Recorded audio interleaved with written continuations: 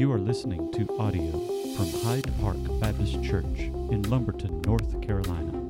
You can join us each Sunday morning at 10:45 Eastern Standard Time at hydepark.online.church. Good morning. We're glad to have you with us this morning. Those of you that's with us online, we're glad that you're checking in with us this morning. We're continuing our series, The Keys of Happiness, with a focus on the Beatitudes. This is actually the sixth sermon that you've heard in this series, and it was a moment when Jesus had gone up on the mountain and he sat down and he was teaching his disciples. This was a teaching sermon, and there was a crowd undoubtedly that had gathered around and listened. So as we look at this scripture and we look at these Beatitudes, today we're going to get to a heart-pounding point.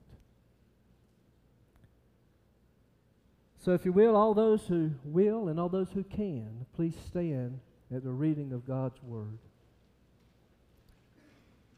Matthew chapter 5, verse 8. Matthew chapter 5, verse 8. Blessed are the pure in heart, for they shall see God. You may be seated.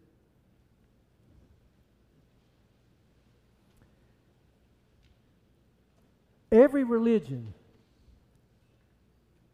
has a theme or an admonition to see God, whatever their God may be, whether it's to gain a higher essence or a higher revelation, or to get closer to whatever they consider to be the supreme being.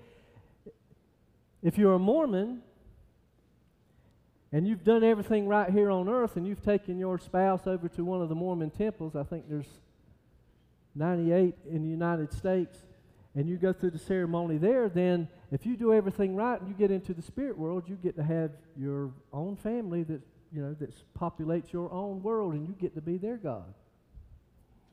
If you're a Jehovah's Witness, then you want to be one of the few. You want to go through all the ritualistic things that they do, and you want to be one of the few that gets to see God. If you're a Muslim, you want to follow all their laws and the things that they do. You want to pray 5 times a day at certain hours to be able to be with Allah. If you go to one of their mosques, they've got a wall. It's called the Kilab, I believe it is. And that wall, the back side of that wall faces Mecca. Every time that they pray, they kneel down and they face Mecca. They're following the rituals of their religion to be able to draw close to what they consider to be their God. All religion, a higher essence, a higher revelation, draw closer to their supreme being. That's the goal. So with that, I've got a question for you.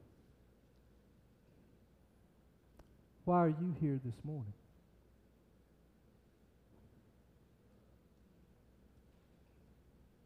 Let's pray.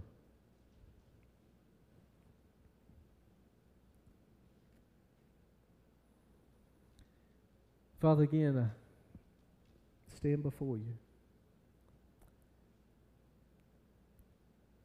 weak, undeserving of your grace and your mercy, and I ask for your forgiveness of sin. I place myself as a vessel to be used by you,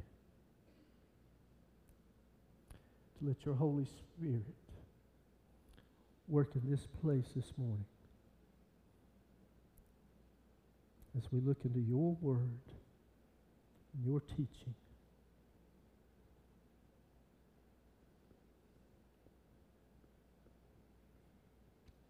Father, I just pray that you will move,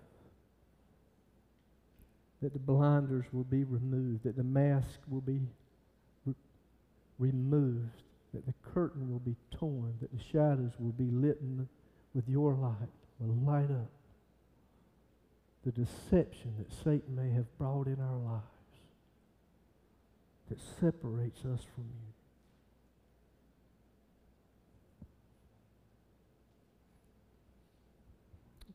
We pray this in the name of Jesus. Amen. You know, I shared with the first service this morning. I said, don't you really get it when the pastor gets all fired up in worship and he can't preach? It's not his turn. The Beatitudes. You know, as we take a look at the first three Beatitudes, it reminds us it's a consciousness of our sin. It's of our need of something to redeem us.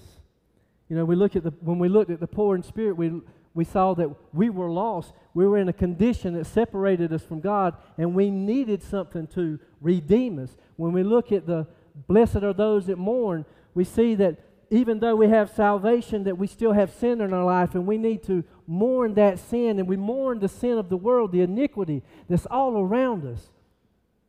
And then we get to that, blessed are the meek. Because when we realize that we need Jesus, and we knew that we were poor in spirit, and we're mourning that sin, we know that, man, we are not what God needs us to be until we start trying to draw closer to Him. And then we get to what Paul preached on in verse 6. Blessed are those who hunger and thirst after righteousness. That's the turning point in the Beatitudes. Hunger and thirst. Have a desire to draw close in what God would have us to be.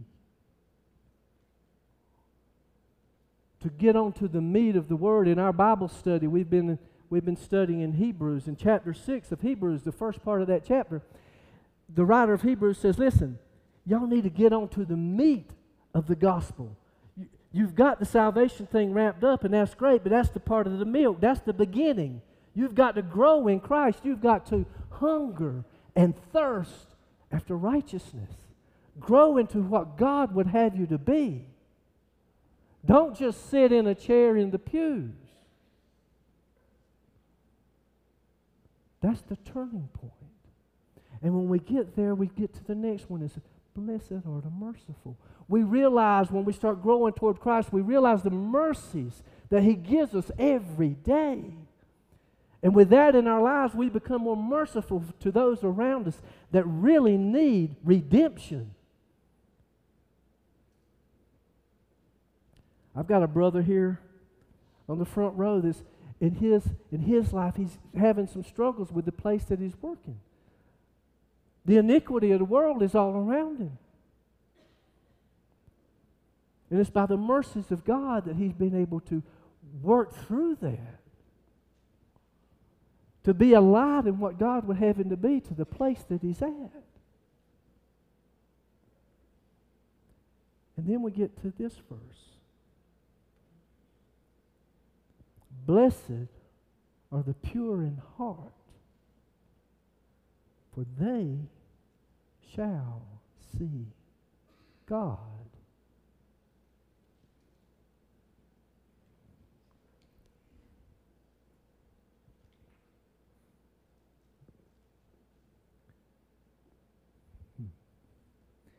The New Living Translation translate this verse as, blessed are those whose heart is pure, for they shall see God. So we'll take a look at the heart. The Easton's Bible Dictionary says that the heart is the center of all spiritual activity. But not only is the heart the center of all spiritual activity, but it's the center of the essence of life. Everything in our lives, our personality, our humor, the way that we interact with other people, is based on the condition of our heart. Our emotions, the way that we react to things that happen in our lives, our response to those around about us, and our intellect, the way that we learn, the way that we teach, the way that we relate, and our will, the things that we put our mind to, the things that we strive for, the places that we want to go, the people that we want to be with, the things that we want to accomplish, is all based on what's in our heart.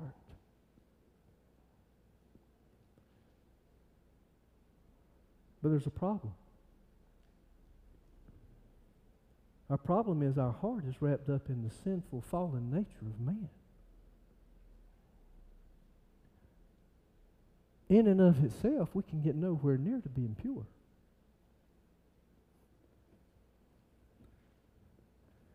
Genesis chapter 6, verse 5, it says, "And every intention of the thoughts of his heart was only evil continually." He's talking about man. In Genesis 8:21, it says, "For the intention of man's heart is evil from his youth." In Acts 8, verse 21, it says, "For your heart is not right with God." We're not there. You know, we know that Jesus had issues continuously with the Pharisees. Now, who are the Pharisees? Well, you know, most of us know that they're the keeper of all the laws that the Jews had. You know, they lived according to all the ritualistic laws that they had written, along with the laws and commands of God. They tried to follow everything to the letter. You know, I can imagine as a young man, in their culture, these Pharisees were, you know, they were lifted up. They were somebody to look up to. I can imagine as a young man, there's guys that would say, "Man, that's what I want to be. I want to follow after God. I want to walk in His precepts and grow into His knowledge." These guys were the teachers. Paul himself, as Saul, was a Pharisee. When he was persecuting the church, he thought he was doing the right thing. His intentions were pure in his mind,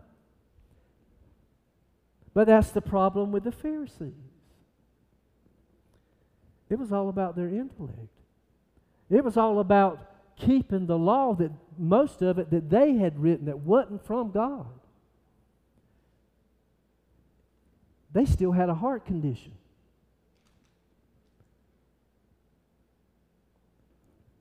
Walking in the way, keeping the word, following all the rituals, didn't change the heart. If you would look with me in Luke chapter 18. We're going to start reading in verse 9. Was that me?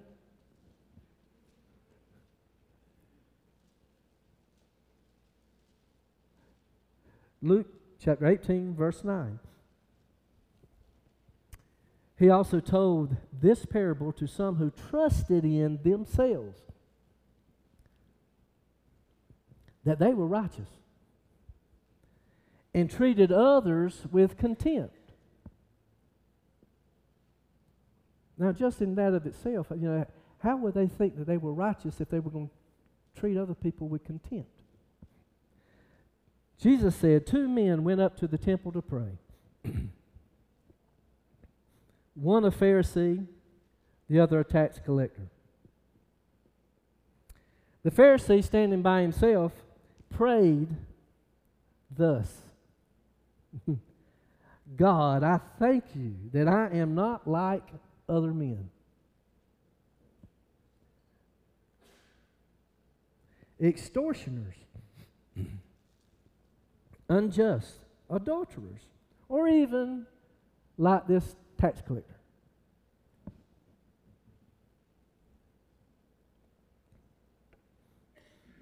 Let's go back to Beatitudes. Jesus is laying the foundation of what a disciple should be. Jesus says in this word here, he says, I tell you that, let me go ahead and read all of it. I'm getting ahead of myself. He said, I fast twice a week. I give tithes of all that I get. But the tax collector, standing afar off, would not even lift up his eyes to heaven, but beat his breast, saying, God be merciful to me, a sinner. Jesus said, I tell you, this man went down to his house justified rather than the other.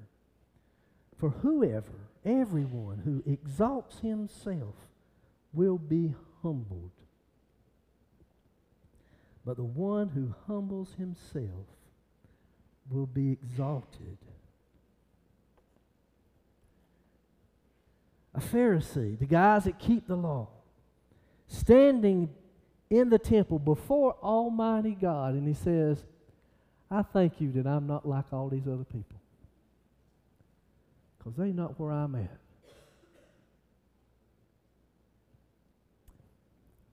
Now get back to the Beatitudes.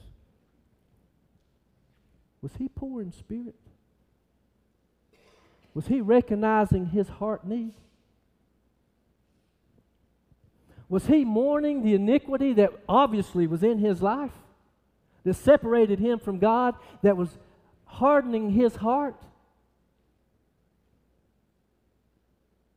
Was he at all meek? No. Jesus said he's not justified.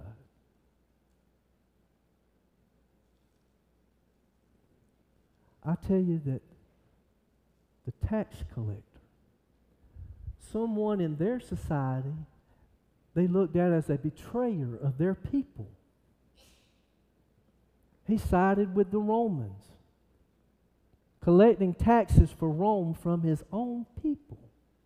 But Jesus said that this man left the synagogue justified. Was he poor in spirit? Was he looking at the sin in his life? Was he mourning his separation from God? Was he meek?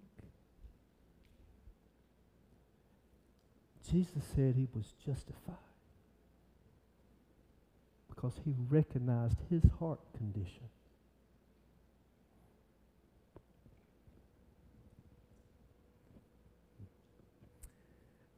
In Matthew chapter 15, the scribes and the Pharisees come to Jesus. It says, listen,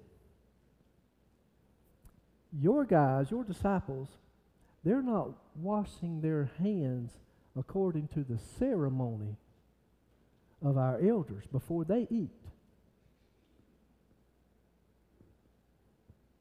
I mean, hey, it's a written law. You got to wash your hands this way. And your guys aren't doing it. No, they're not doing it. Jesus said, well, listen, let me tell you something. The word says, God's commandment says you to honor your father and your mother. But you have written a law that says you can look at your father and your mother and say, everything I have is devoted to God, when you should be taking care of them in their old age. Everything I have is devoted to God, that I don't need to look after you. It's one of their laws. Jesus said, you're taking a commandment from God and you're throwing it out the window and you're planting in your own stuff and you're calling it a doctrine, a command from God, a law that you follow, that you can throw God's commandment right out the window. Jesus says it's not what, they don't have to worry about washing their hands, because it's not what goes into the mouth that defiles a man, but what comes from his heart, out of the mouth, that defiles a man.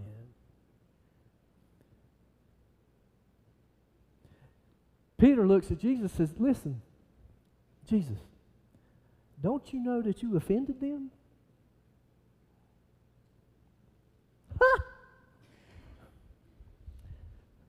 They're offended by what you said. Jesus says don't pay them any attention.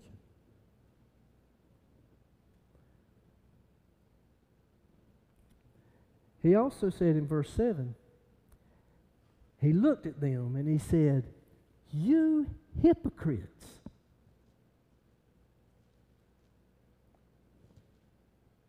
You hypocrites. Says, well did Isaiah prophesy of you when he said, these people honor me with their lips, but their heart is far from me. And listen to this.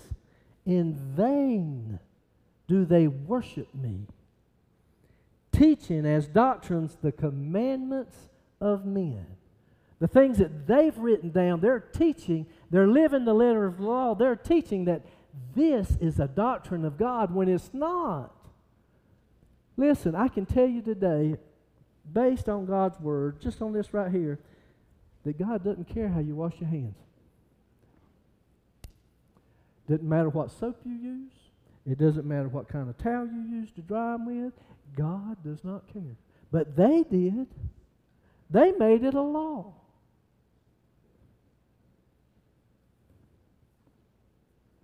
I wonder how that they thought that they could be justified to God.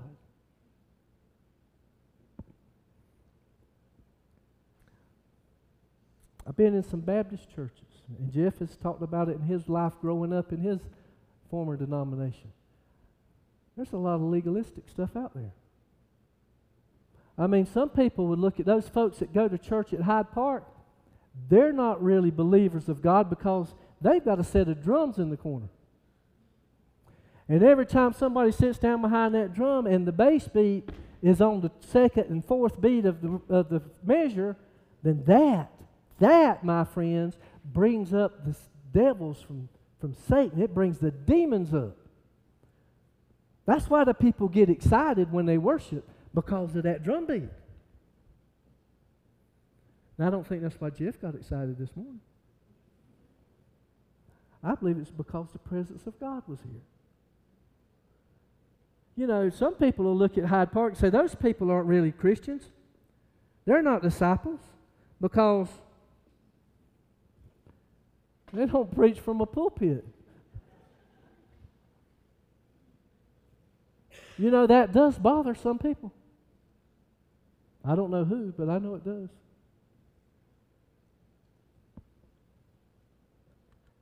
Good intentions. The Pharisees were living according to what they considered the letter of the law, but the thing is this, anything that separates us from God is really a deception of Satan. They were deceived. They had gotten caught up in their traditions and they had separated themselves from having a relationship with God because Satan had deceived them. That they could go to worship all they wanted to, but Jesus said, they worship me in vain because they don't really know the heart of God. They had a heart problem. They couldn't get to Him. Satan had deceived them. He called them hypocrites.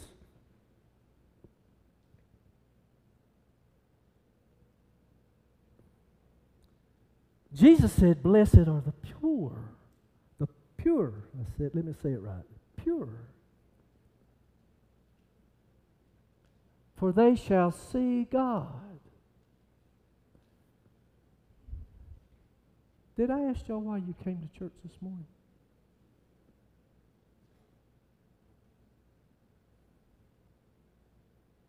Let's look at being pure.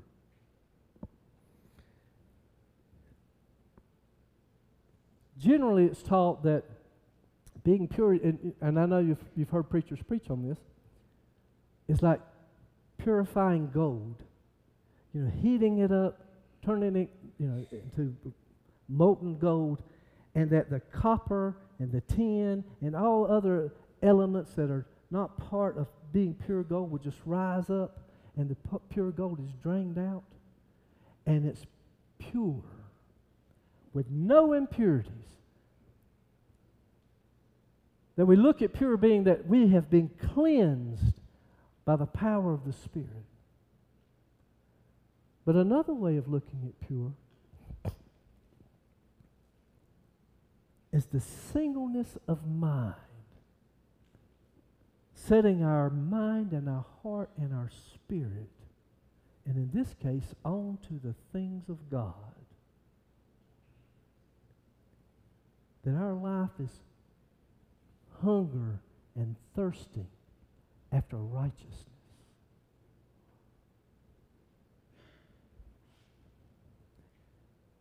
Our heart being totally surrendered to the leadership in of the Holy Spirit in our lives, that our motives, the reason that we do things is always clean and pure. Walking with the Holy Spirit in the direction that He would have us to walk. We're pure in that we will see how God works in our circumstances. And listen, you're alive this morning. You have breath this morning because God has a purpose for you. And only when we see how He's working and we open ourselves and surrender ourselves up to the job that He's doing, and we see that, say, Lord, use me to get this done, and we walk through those open doors. Henry Blackaby, in his book Experiencing God, says the more that we hunger and thirst after righteousness, now he didn't put that in there, but that's the way it is, the more that we grow in what Christ would have us to be, the more that we'll see how God works, and we'll keep right on moving up with Him. The Holy Spirit will keep opening doors. We'll hunger and thirst about walking with God, and we'll draw closer to Him in every day, in every way of our life. Because we have a mindset of solely focusing on the things of God. We are pure. But the opposite of that single focus is being double-minded. It's hypocrisy. Just like Jesus called the Pharisees. You hypocrites.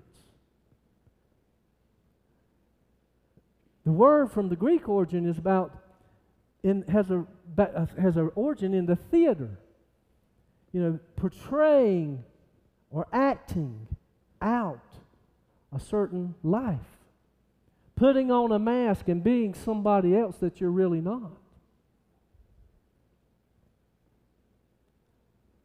A lot of us live our life just like that. In his books, What's So Amazing About Grace, Philip Yancey writes, as a child, I put on my best behavior on Sunday mornings. And I dressed up for God and for other Christians around me. It never occurred to me that the church was a place to be honest. Now, though, as I seek to look at the world through the lens of grace, I see that it's a prerequisite of grace to be honest before God.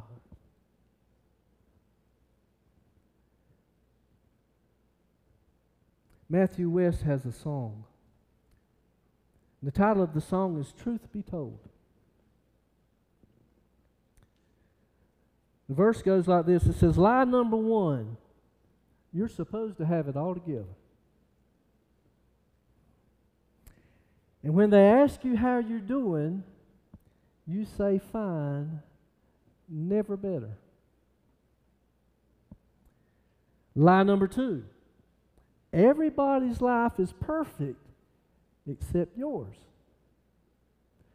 So you take all your messes and your failures and your sin and you hide it with you behind closed doors.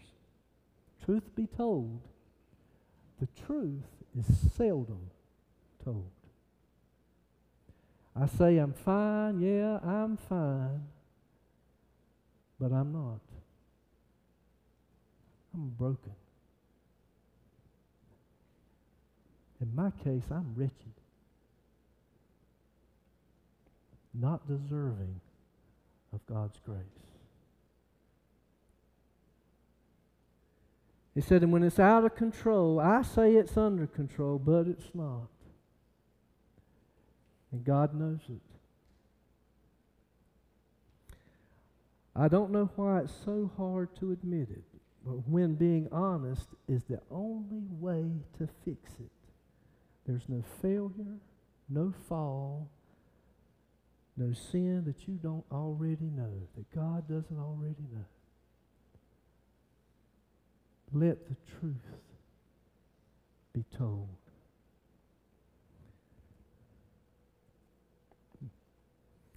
If you knew my heart, you can say to me, or I can say to you, if you knew my heart, you know why I wear a mask. Says, Nicky, you don't know the things that I go through. You know why I put on an act when I come to church. You know why I'd put on an act when I'm around other believers. There's no failures, no flaws, nor sin that He doesn't already know. We can bring a mask to church, but it doesn't separate us from God because God knows what's behind the mask. And what everybody else thinks of us really doesn't matter.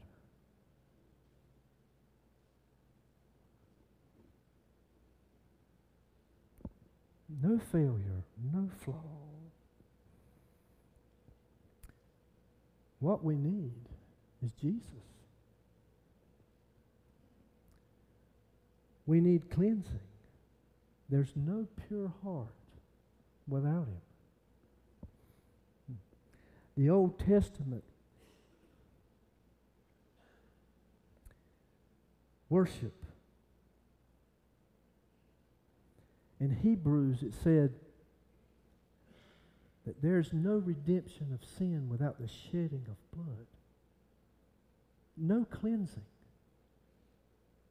In the Old Testament worship, they looked forward to a sacrifice to come that would be once and for all. The New Testament looks back at that sacrifice that was paid once and for all. There is cleansing by the shedding of His blood if we yield our hearts with pure intentions to Jesus. Our transformation comes through Christ. To be pure is a progressive work of the Holy Spirit. And we get to play a part. But our part is very simple. Our part is surrender and acceptance of who He is and what He's done. So I'll ask you a question. Why are you in church this morning? Did you get up this morning and prepare yourself before you left the house, saying, God, I want to feel your presence when I get there this morning. God, I hope that the Holy Spirit moves when the worship band plays and they sing praises to God, that my heart is ready to praise you. Or you wearing a mask. I remember one preacher said, he said, if we're coming to church just to be coming to church, he said, that's a lot of wasted hours in our lifetime. If you haven't come expecting something from the Holy Spirit, if the Holy Spirit, if you're not looking for Him to come in and massage your heart and bring you closer to what He would have you to be, if you're not ready to surrender to the direction that God and the purpose that God put you here for, every breath that He gives you is for the purpose that He planted you here for. All of us, and I'm not immune, needs to surrender to the leadership of the Holy Spirit. But if Satan has deceived you in that every time I've come here that I'm fine, but I'm not. then today's the day of salvation. So let me ask you another question.